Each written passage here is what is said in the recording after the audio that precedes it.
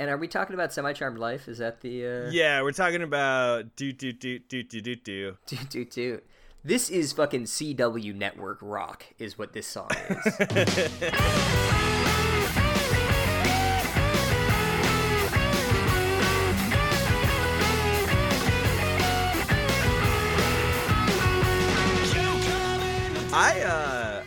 The more I listen to this song, the more I really love it. Really? I had the opposite reaction. I think Really? yeah, because I hadn't really listened to this song for real ever, probably. You know, it's just kind of like one of those songs that you hear all the time. Sure. And you know it, like, I knew it as like the doot doot doot song. And a couple of things that I realized when I listened to it, you know, over and over again to do this podcast, is one, the dude just straight up cannot sing. Yeah, no, I don't Right? think Like, I didn't really notice that, but like the studio engineers do a pretty good job of covering up, but he can't sing, and like he could barely even talk. like he says multiple syllables just like wildly strangely. Well, I mean, he is from San Francisco. That'll explain it. I mean, I use it as an explanation for when I can barely form coherent sentences or Being from San Francisco. or pronounce words correctly. I don't know, man. This dude sounds like Elmer Fudd a little bit. Like, he does a little bit. Yeah. I don't think he sounds like Elmer Fudd at all. Yeah, a little bit.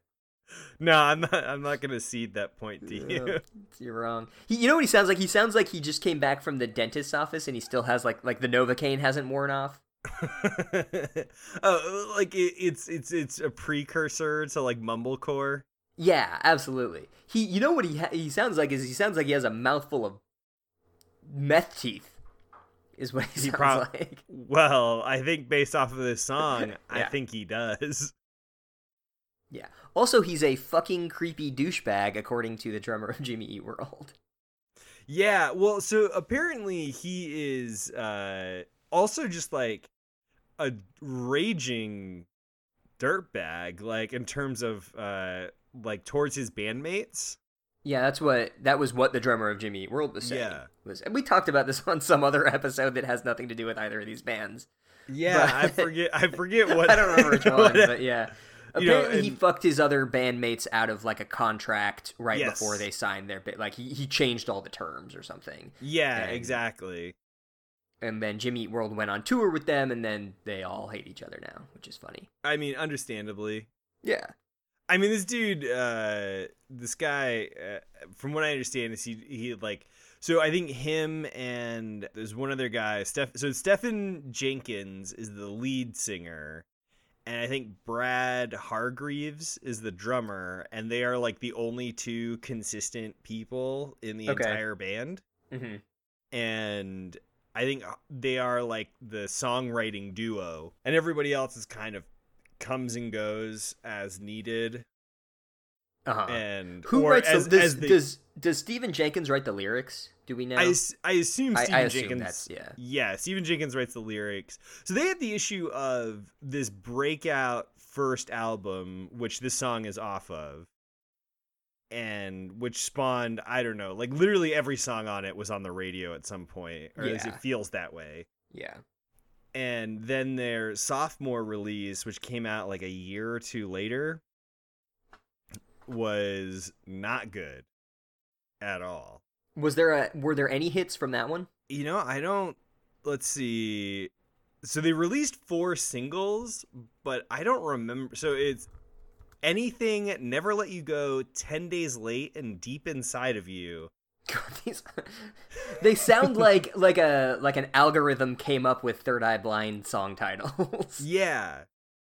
And I don't remember any of those doing particularly well, or at least I do remember that they are like one of the bands that is the prototypical sophomore slump kind of band, where you spend your entire life writing your debut album. So it's filled with all kinds of interesting life stories, or at least your life stories. And then when you have like a year or two to write a follow-up, you don't know how to do that because Yeah. you spent 10, 15 years writing your first album. Right, and then your second one you have to spit out in like 6 months or something. Yeah, and it's just trash. And this is classic sophomore slump stuff, right? Yeah. Yeah. But So, here's like, the thing is that the first album is kind of garbage too, right? Like, I mean, I would say the first album from like a musical standpoint is awesome. Like, do you think this song is awesome? well, I guess so the question comes down to is how much is this the band versus how much this is the producer they're working with, right? Sure. Because like a really good producer can get like amazing stuff out of a band or make a song seem more complex and interesting than it really is. Well, I'll tell you a couple things it can't do. It can't make his lyrics not insanely cringe-inducing. And it can't make his voice not sound like he is all Novocained up. Yeah, and I guess how much of this is like this late 90s... Because like one of the things that I get from especially the cadence of the lyrics is this kind of like very late 90s. It's the Bare Naked Ladies cadence. It's the rapping your vocals a little bit. Yeah. So and it's like it's painfully bad to listen to. Like, I hate this so much. Really? Yeah. That Bare Naked Ladies, like, yeah, it's fucking awful. Like, I think it killed rock. Like, this is like the death knell of this kind of like rock music, because like they went into this like insanely cringy white guy rapping shit, and no one could even sort of like plausibly pretend it was cool anymore. Yeah, I think you had this situation where, you know, the late 90s, you have the rise of like nu metal and a lot of like rap rock type of stuff. Yep. And I think so, similar to me to like the Midwest or like Chicago, like rapid fire triplet or 16th note rapping. It's impressive and interesting when done sparingly. That's interesting because I find both of those things kind of like, I think it was interesting when it was like a novel thing, but they both became so oversaturated almost immediately. Right. And I think that becomes the kind of deal is when you're doing this kind of like not really singing vocal aesthetic, that's fine if that isn't your entire aesthetic. Like, if that isn't your entire song, right? Like, if you're singing most of it, but then there's like a kind of half-spoken, half-sung verse here or there, or bridge here or there. Yeah, but I think this does it every single verse a little bit.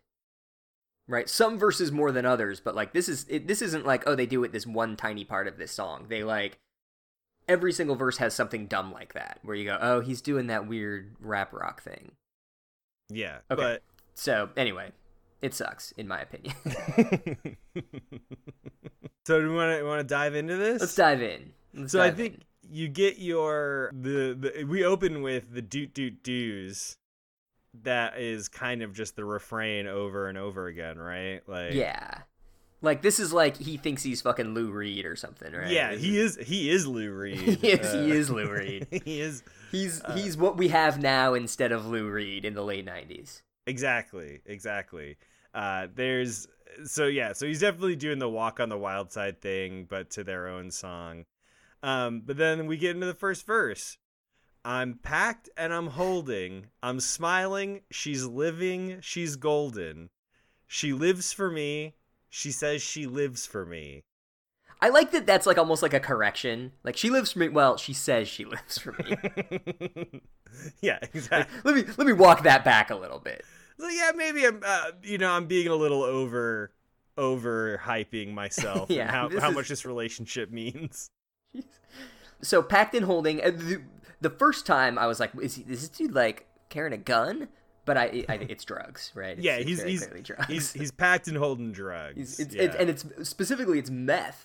Yes, it is crystal meth for this song. Yeah, and it's funny because like you think like oh, it's kind of like it's druggy and it's it could be a couple of different things, and then at one point in the verse he's just like, and then I snort a line of crystal meth. She's like, what? Yeah. It's like, oh, okay. Now there's no having to interpret what this song's about. It's just like, oh, this is what this song is about. Yeah, this is what are they? P&P? Do you know this? Like with this, like what Andrew Gillum just went through. Do you know what I'm talking about? No, I don't know what you're talking about. What did Andrew Gillum just go through? So he was, I guess he was in a hotel room with someone, and that person had a whole bunch of meth on them, and they didn't know, like, they were like, oh, we don't really know, like they asked this guy, like, so they like take him to the hospital or whatever, and he's like, oh yeah, like Andrew Gillum is a friend of mine, and we're just good friends. And then they asked Andrew Gillum, like, well, what were you doing in the hotel? And he's like, oh, I was staying at the hotel, like, to go to a wedding, and this guy is just like a friend of mine. And then they asked the guy, like, oh, was Andrew there for the wedding? Were you there for the wedding? He's like, I didn't know anything about a wedding. So it's like very clearly these dudes were doing meth and having sex in a hotel room. And that's that's a common the drug parlance is P&P, party and play. You you sort of hole up in a hotel room with a bunch of meth and you just have a lot of sex and do a lot of meth. I mean, that's one way to do it. Yeah, big on you, Andrew Gillum. I harbor no ill will towards anyone doing this. I mean, I do think that meth can be a very destructive thing and wouldn't recommend it, but you got to live your life too. So yeah, no, for sure. And Andrew Gillum, if anybody's gonna live their life, it's gonna be him. it's definitely him. Yeah, so he's got crystal meth on him. Yep. She's golden. She lives for me. She says she lives for me, which I think that the implication there actually is like she's really living for these drugs. Yeah. Right? Like I'm sorry, guy in the meth room with Andrew Gillum. I don't think Andrew Gillum loves you. I think that he wanted to do meth and have sex. Right. And I think, so the line ovation, her own motivation. Yep. So that is a question of she likes the attention and likes the drugs that come with that attention that this guy is giving to her. Yeah. Or alternately, Stephen Jenkins just thought that was a cool rhyme.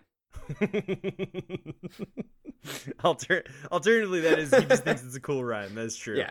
She comes round and she goes down on me, and I make her smile like a drug for you. That line doesn't entirely make sense to me. It's like, and I make her smile like a drug for you.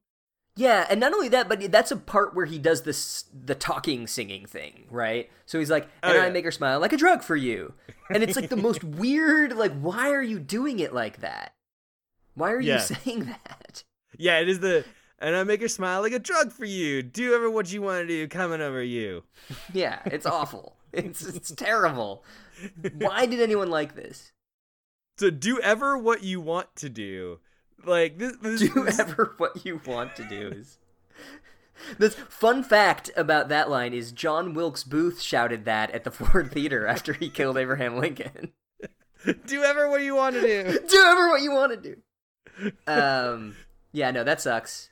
Also, I think that the heroin as love as heroin addiction or meth addiction or whatever kind of like theme that runs throughout a lot of terrible shit in the late 90s is really just awful. Like, a good, like, loving relationship should not feel like an addiction to a drug. Right. And we need to, like, get rid of this fucking nonsense. Well, I think that's like this trope in pop music of, Kesha has your love is like a drug or love like a drug. And then yeah. I remember that Edward Cullen in Twilight is like, oh, you're like heroin to me. I can't get enough of you. And then he like fucking watches her while she sleeps and shit. Oh, I choose to believe you. You've never seen Twilight? No, I haven't. I haven't seen any of the Harry Potters either. Like I haven't either. So I haven't seen a single Harry Potter movie. Never will. So, but yeah, so it's like there's this trope of these kind of addictive relationships that I think oddly people aspire to. Like they feel like that's what a relationship should be like, and it's like, no, that's just, if you look at drug addiction, it ends in disaster. Yeah. Yeah, and glorify, and a lot of these terrible relationships also end in disaster in a not dissimilar way. Yeah, I mean, I think even this, the credit I will give to this song is I feel like there is this almost acknowledgement of they want that this is not what they want in life. Right. But we'll get to that part. Also, I feel like this whole first verse is a nice metaphor for the song, because it probably seems fun and euphoric from the inside, but if you're looking at it from the outside, it's just cringy as fuck. Yeah. And so is so is this song, and so is their lifestyle. So it's a well done for mirroring content thing. Well, you have a very upbeat backing, like the entire song is very upbeat and faster paced. Yeah. It's pop rock for sure. Yep. And then it's catchy. It's catchy as fuck. With, this kind of like cringy and mildly dark lyrics. Mm-hmm. But so anyway, so keep on smiling what we go through. One stop to the rhythm that divides you. I don't understand the second line, but the first line is like, keep on smiling what we go through. That makes, both the highs and the lows of drug addiction or coming up and down on crystal meth. It's like, yeah, you smile through it or whatever. Yeah. But also, I like that one thing that's kind of nice about writing a drug song, the sort of the secret beauty of writing a song about drugs, is that if you write some bullshit that makes no sense, you could just be like, it's the drugs talking, Like, one stop to the rhythm that divide. Like, that's fucking, it makes no sense, but I was on drugs. So, like, I guess one stop to the rhythm that divides you, is that, like, the rhythm of constantly taking bumps and constantly having to take the drug? I think the rhythm is like the up and down, right? Like the high and the crash. Yeah. And that's what divides your life, is between those highs and those lows. Exactly. Yeah. And it's, and this is sort of ironically, we're heading into the pre-chorus, which divides the verse from the chorus. So and it tells us that. And it tells us that very clearly, right? It's like, hey, by the way, this song is a drug metaphor. And I speak to you like the chorus to the verse. Yep. Chop another line like a coda with a curse. That doesn't actually make any sense. Rhyme. Like, that isn't... And the only thing I could say is, like, okay, so the coda with the curse, because the song is semi-charmed life, right? Mm-hmm. And a charm is kind of the opposite of a curse. Sure. So I think that's what they're kind of trying to get at there. Yeah. But then the other irony is that, I speak to you like the chorus to the verse.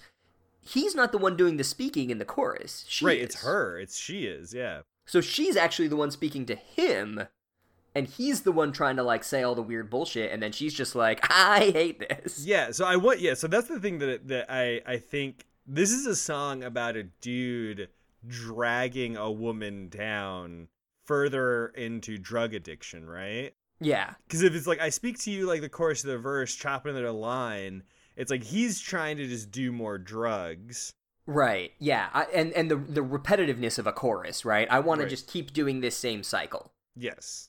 But the problem with drugs, from your DARE studies, Gabe, is it's not a cycle, it's a spiral, and it goes right down into the gutter. Yeah, I mean, if you are unable to maintain, like are, and this is one of those things, despite what DARE taught me, is, I've had those cycles of when I've been in a mental state where I am, reasonably balanced, we'll say. Uh-huh. For lack of a better term. It's like much easier for me to engage in, drinking or drugs. But if I'm on like a down, if I'm mentally down or something's going on, it's like very easy for me to spiral out of control. as an escape from the feeling terrible or feeling whatever, stressed or anxious. But if I don't have like healthy coping mechanisms to deal with like the stress and anxiety or depression, like then if I have those healthy coping mechanisms, then, you know, give me all of the drugs and I will have a great time and I will be back at work on Monday. No problem. Yeah. So in other words, drugs are just another in a series of complicated social, cultural, and economic and interpersonal factors in one's life. Exactly. Yeah. So Come On Like a Freak Show takes the stage. We give him the games we play. She says, now we're into the chorus. What does she say? What does she say? She says, interestingly enough, I she want say, something by the way, else. not she say. Not she says. Excuse me. It's She say. She say. What does she say? She say, I want something else. You know, I think that's the interesting thing to me of the pre-chorus. Like this is what, to me, this makes the song kind of interesting. Is this guy is trying to just live his life through a haze of drugs, and just from moment to moment, it's like he's living his life from one high to the next, right? Yeah, and she's like the moral grounding. Right. Right? Like, this is not right. We need something else. Yeah. And we can't do the same thing over and over again. We're just going to end up in the same place. Exactly. So she wants something else to get me through this semi-charmed kind of life. Baby, baby. Baby, baby. And I want something else. This is the thing that I'm kind of curious about is I want something else. I'm not listening when you say goodbye. Right. And I think maybe we have switched back into him for this line.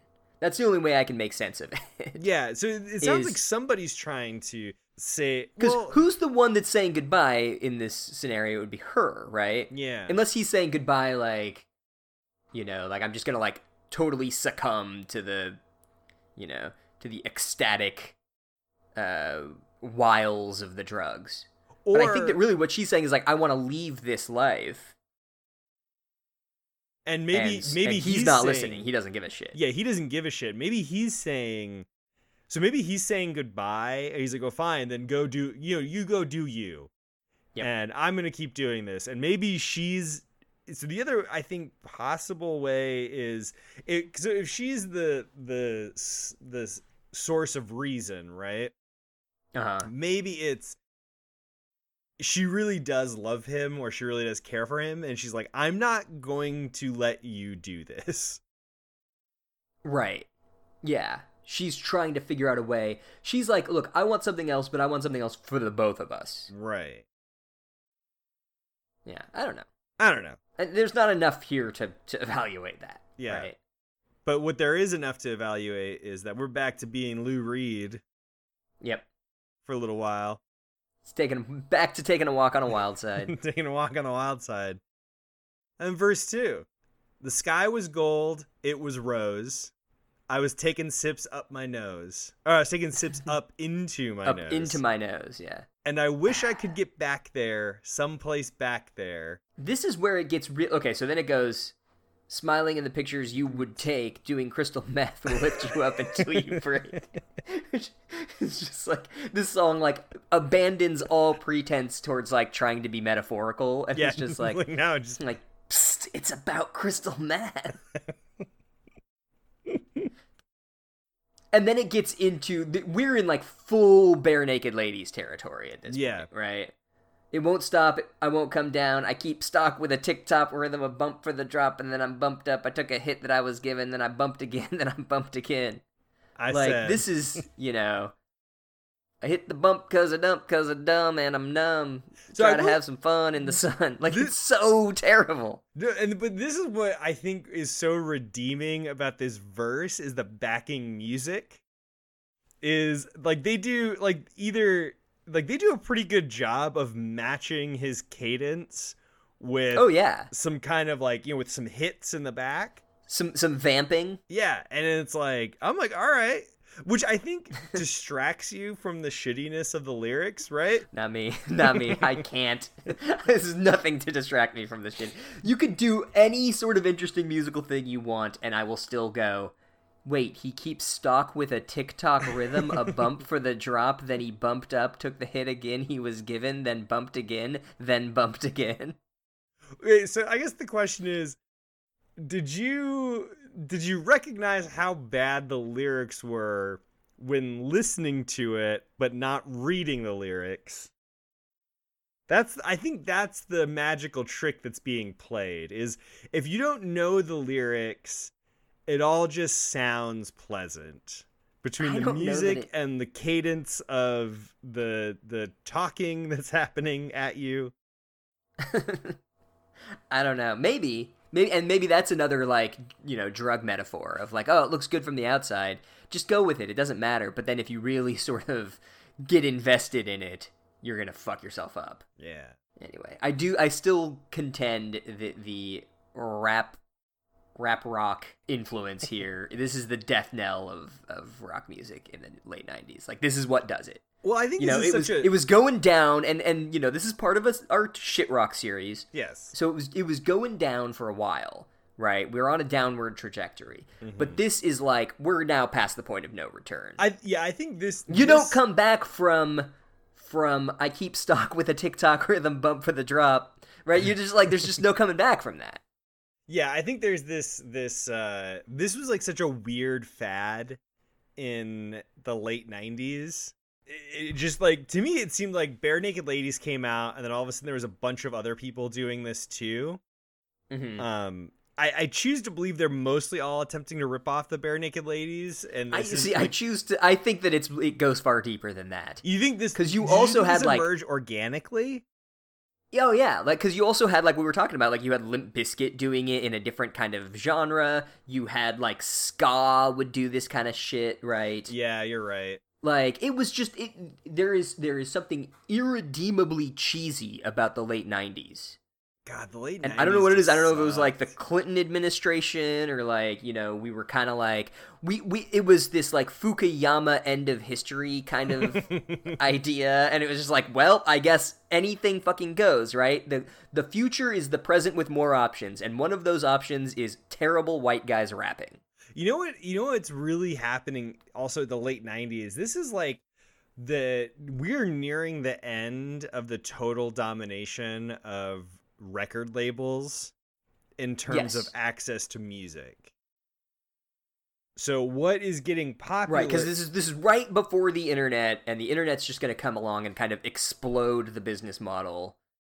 And exactly. Right, yeah, this precarious period of the 90s was like right before that. Yeah, we're going to get Napster very soon. Yep. If not already in small form, we're going to start seeing people downloading and sharing music that you may not have access to or been easily get access to in the past.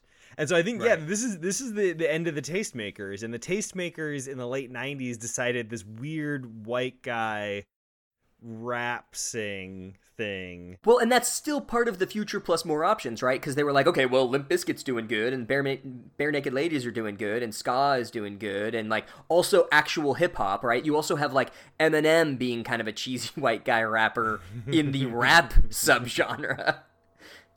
And so you have all these things that are like, all we need to do is just market all this bullshit to like suburban teenage boys, and we'll make a fucking killing. Yeah. You know, the same thing happened to movies in the 80s, where they were like, oh, I get it, you don't make a good movie anymore, you just market a shitty movie, but you market it to teenage boys, and their brains are not developed enough to, like, have a strong sense of taste, so they're just like, that's fine, I'll just consume this dumb bullshit. Yeah, that's fair. I'm not familiar with movies from the 80s, so... Well, I mean, like, Star Wars, and then, like, Terminator, and, like, that kind of... Like, it was all just, like, shit for teenage boys. First off, all that shit rules, so I don't know what you're talking Right, because you're a teenage boy. about. Actually, no. Terminator was awesome. I don't care what anybody says. But also, I mean, Terminator was awesome. That doesn't mean these things are all universally terrible. Yeah. I mean, also, to be fair, my standards for good versus bad movie is equivalent to a teenage boy. Right.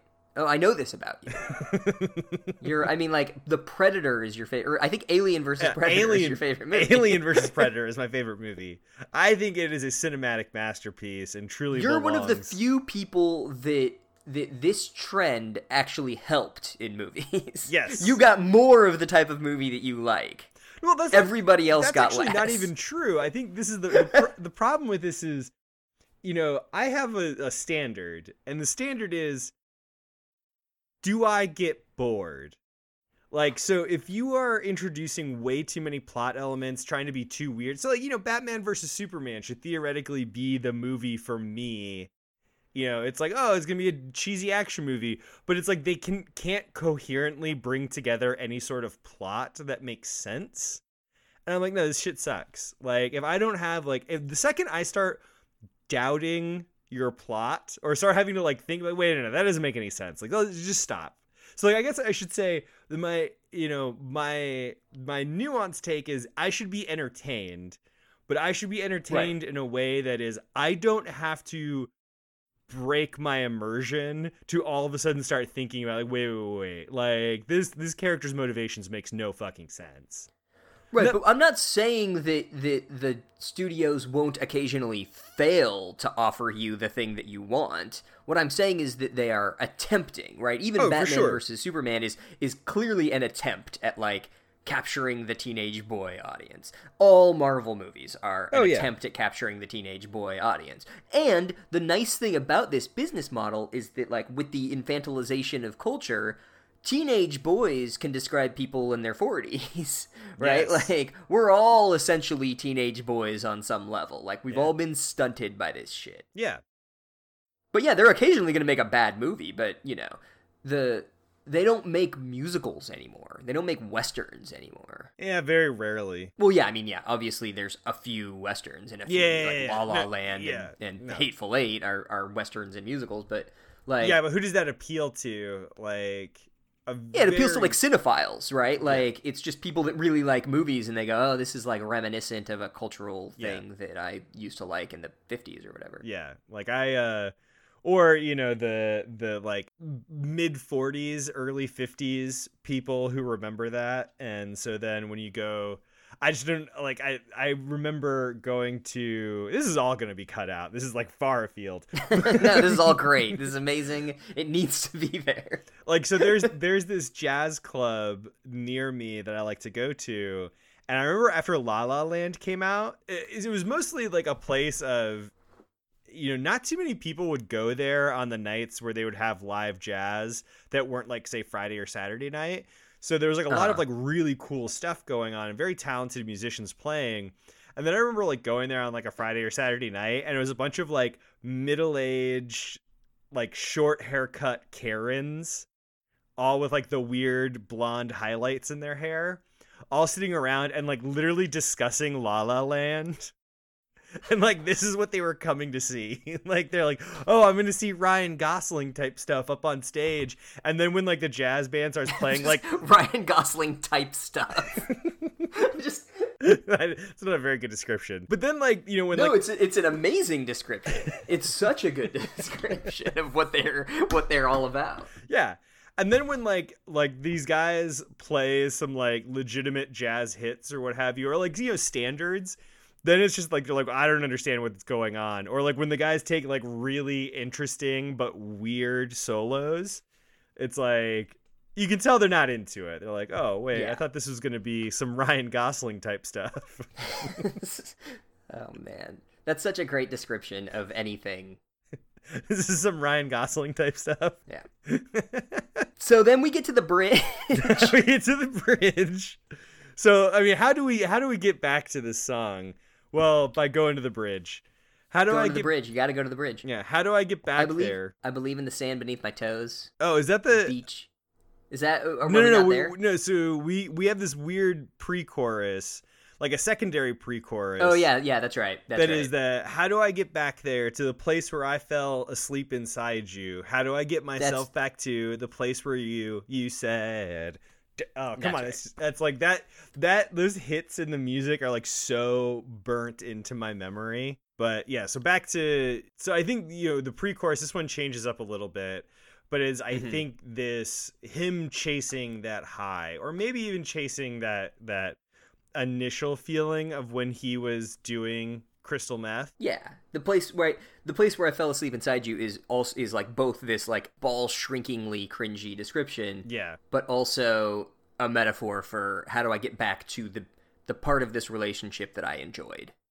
To me, I think of this like, yeah, the place where I fell asleep inside you, of like, it could be this super cringy thing, or to me it can be cringy for two reasons.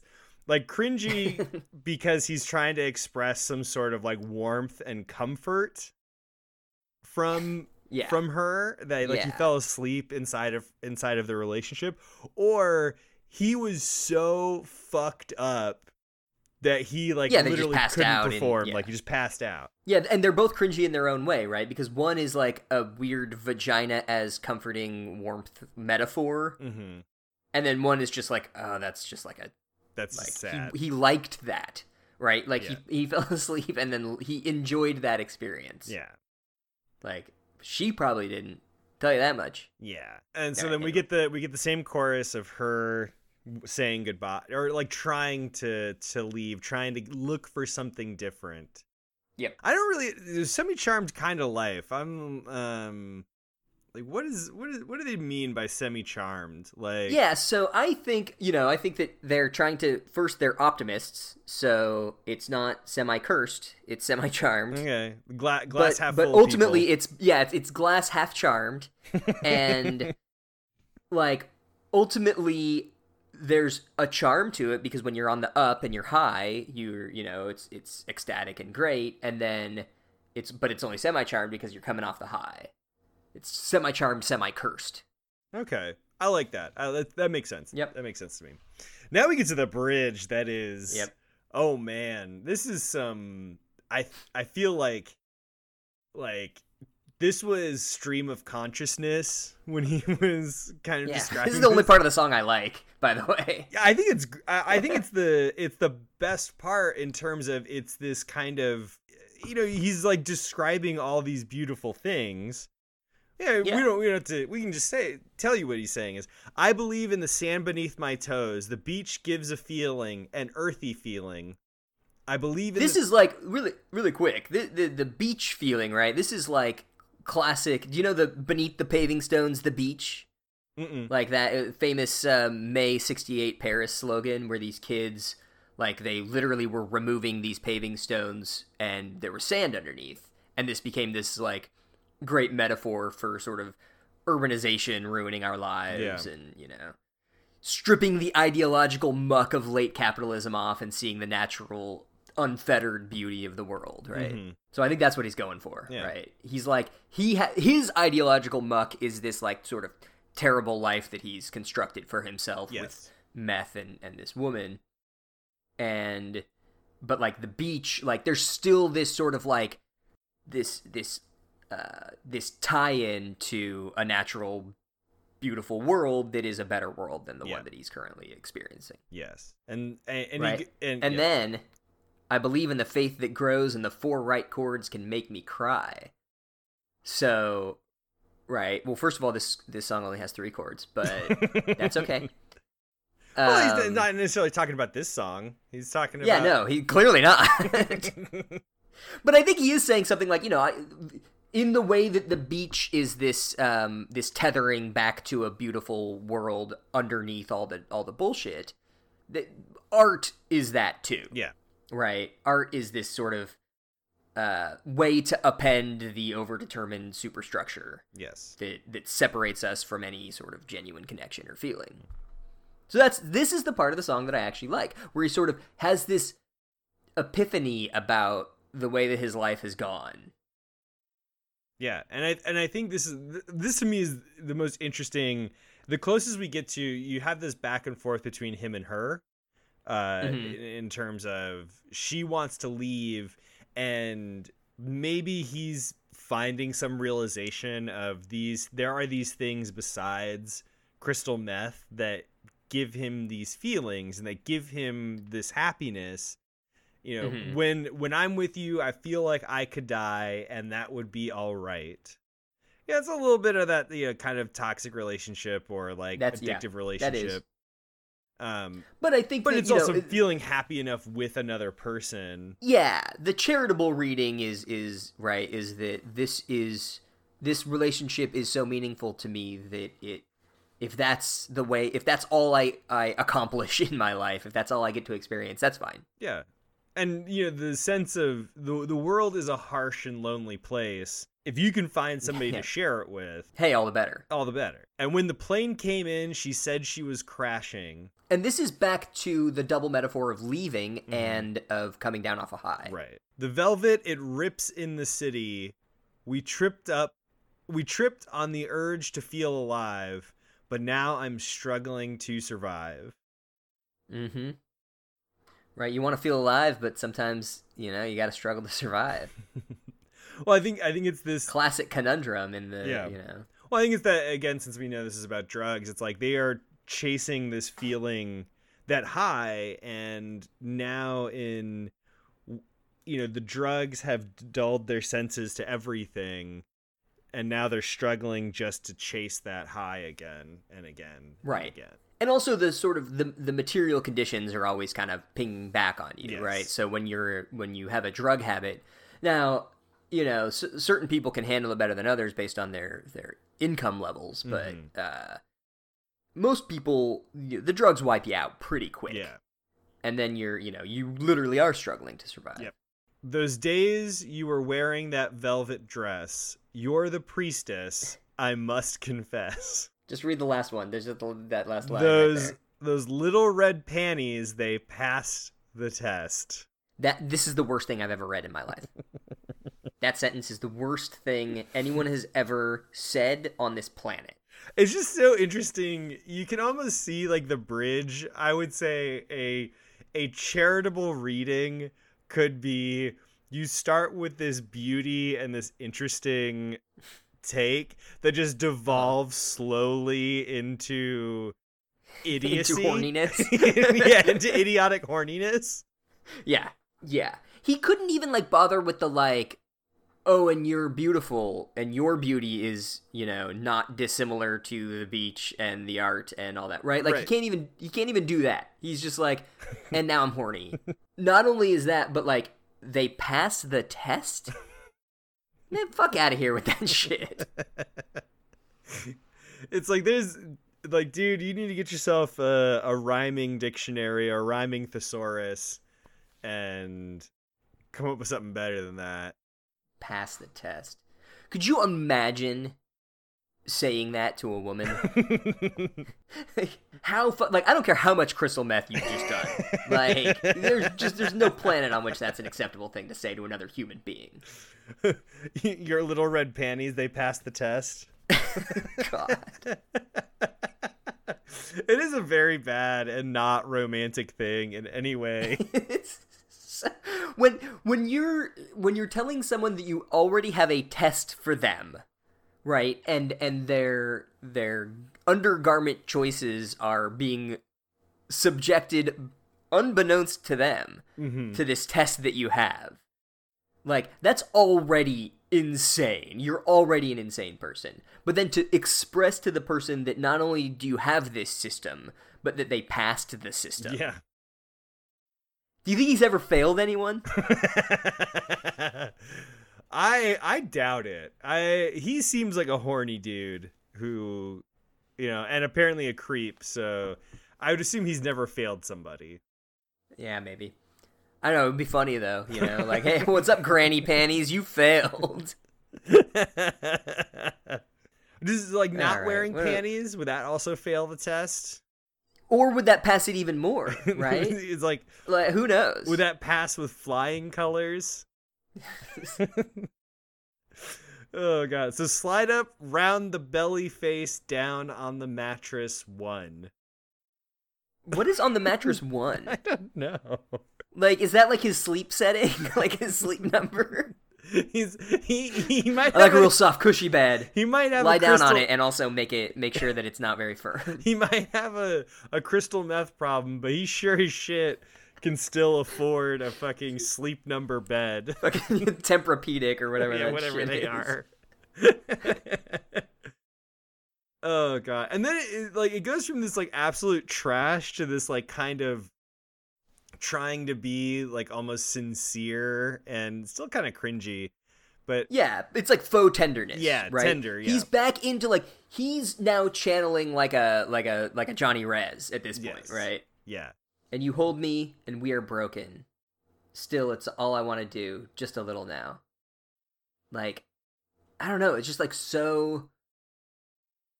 The song just takes such a like left turn out of nowhere. So I mean, like this whole thing of like if we deleted. I guess, like, I'm trying to think, if I deleted from those days you were wearing that velvet dress through, so slide up, round the belly, face down to the mattress one, if I just deleted all those lines, like, if you go, the velvet, it rips in the city, we trip on the urge to feel alive, and you hold me. But now I'm struggling to survive, and you hold me. Yes. Yeah. Like, that would be, like, and so if you go, like, but now I'm struggling to survive, and then you go into this really tender thing of and you hold me, and we are broken, but still, it's all that I want to do, just a little, like, these drugs, like, even though I have this comfort of a human being who cares for me, like, I am still drawn to these, this would be, like, so much more interesting. It would be this, like, sort of like, yeah, this almost beautiful little bridge to kind of, like, encapsulate the sort of realization that his life is not what he wanted it to be. But it's just absolutely punctured right in the middle by his horniness. By his, like, cringy horniness. Well, I mean... And this is really kind of, like, if you think about it, isn't this what 90s shit rock is all about? I mean, isn't that what like, life is about, though? Like, is just trying... That's true. Like, trying to find the beauty in the world, and then it just gets ruined because you're too horny. Yeah, I feel like that is just life. Is sometimes it's absolutely beautiful, punctuated by just awful horniness every once in a while.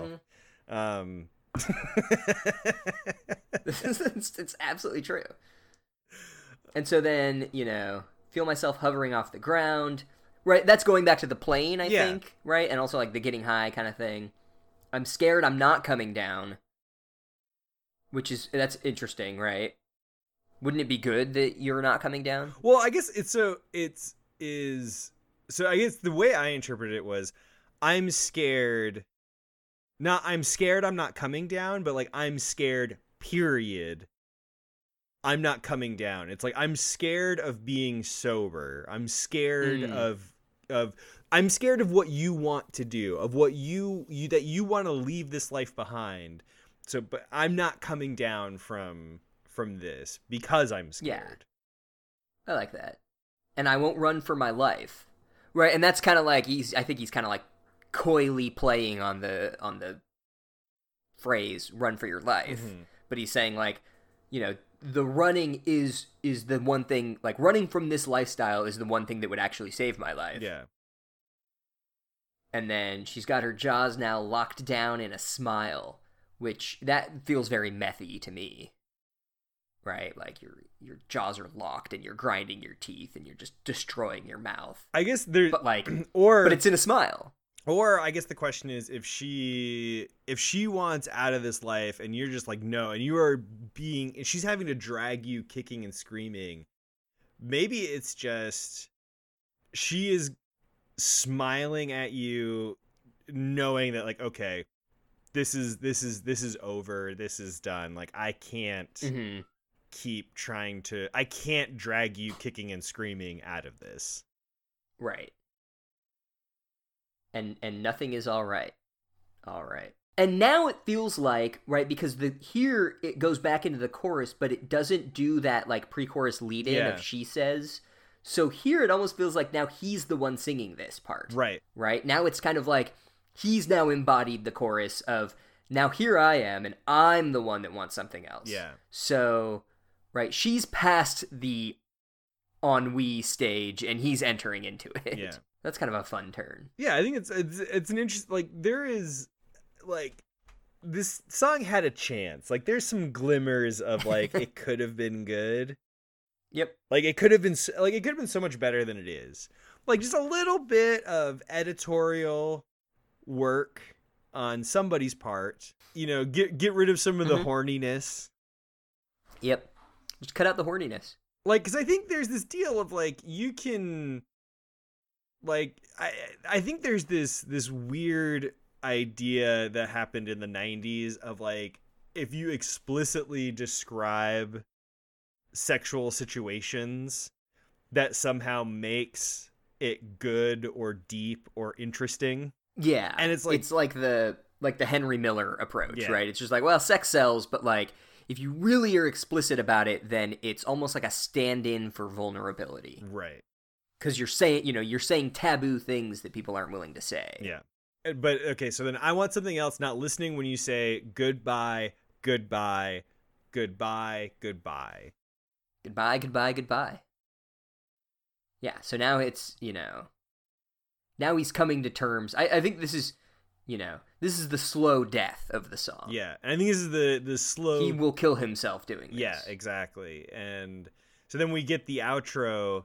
The sky was gold, it was rose. I was taking sips up into my nose. Again, we're back to this. And then we skip ahead to and I wish I could get back there, someplace back there, in the place we used to start our lives. Mm-hmm. And I think it's like this, she's gone, I think, at this point. I think that my interpretation is she's gone, and he wishes, which is like such kind of a shitty thing to wish, of like, I wish you were still addicted to crystal meth and we could just go back to doing crystal meth together. But you know what else this is, Gabe, this is him saying the past is gone. So we're back to that bullshit. Yes, we are. We will never be gone from that at all. No. Ironically, though the past is gone, the sentiment that the past is gone will forever remain. Yeah. And then we get one last round of some Lou Reed. One last Lou Reed. But then I guess I wonder if this... and then it ends with him saying, I want something else. I want something else. And that's like almost like the call of... Right. Like, this is the real meaning. There's this like faint echo of wishing something else was better, even though you're now basically trapped by yourself in the lifestyle that you've created. Yeah. So I wonder how much of it is like, how much of her wanting something else was this like desperate loneliness that he now feels that she's gone. Uh-huh. Like, so was he just being this like, more or less neglectful asshole, and she felt lonely, or she felt alone, and it was like, I want something besides these drugs and this loneliness. And now that he's experiencing the same loneliness, he's like, oh man, yeah, I want something else too. Yeah, it turns out this sucks. She was right. Yeah, it's like it's a cyclical thing. Right. And then, he'll meet some new girl and he'll be like trapped in it, and she'll be like, I don't get it. This is great. What are you talking about? And then he leaves, and then she becomes the new I want something else person. Yeah. Right. It's like Highlander. There can only be one. There's always someone that wants something else. There's always somebody who wants something else. All right, well, Darren. Yep. Semi-Charmed Kind of Life by Third Eye Blind. Does it slap? I say no. I think that yes is a respectable position, but my position is this is marred by too much cringy 90s bullshit and horniness. So I'm going to say no. Yeah. So when I came into this song, I was like, yeah, this song slaps. Absolutely. 100%. And then, as with anything, sitting down with the lyrics, and it's like, there's so many moments of like interesting lyrics or imagery that are painted, and the music absolutely slaps. I think the backing track slaps. But I almost think that like everything except for anything that Stephen Jenkins got his grubby little mitts on is good. Right. And unfortunately, his horniness kind of, and it's just so bad. It's like, I want to ignore it, but that wouldn't be doing the slap canon justice. And so yeah, I have to. It's a harsh mistress. It is a harsh mistress. And so I have to say, no, this song does not slap. All right. And we're out.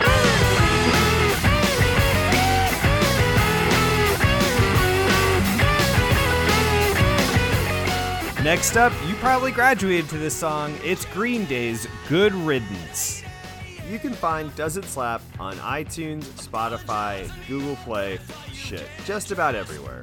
If you liked what you heard, tell your friends and give us a 5-star rating on iTunes or your favorite podcast app. The reviews will help other people find the podcast. In your review, feel free to tell us what song you want us to give the slap treatment. Who knows? We might just add your favorite song to the slap canon. Follow us on Twitter at Does It Slap Pod. Our theme music is provided by the patron saints of Slap, New Junk City.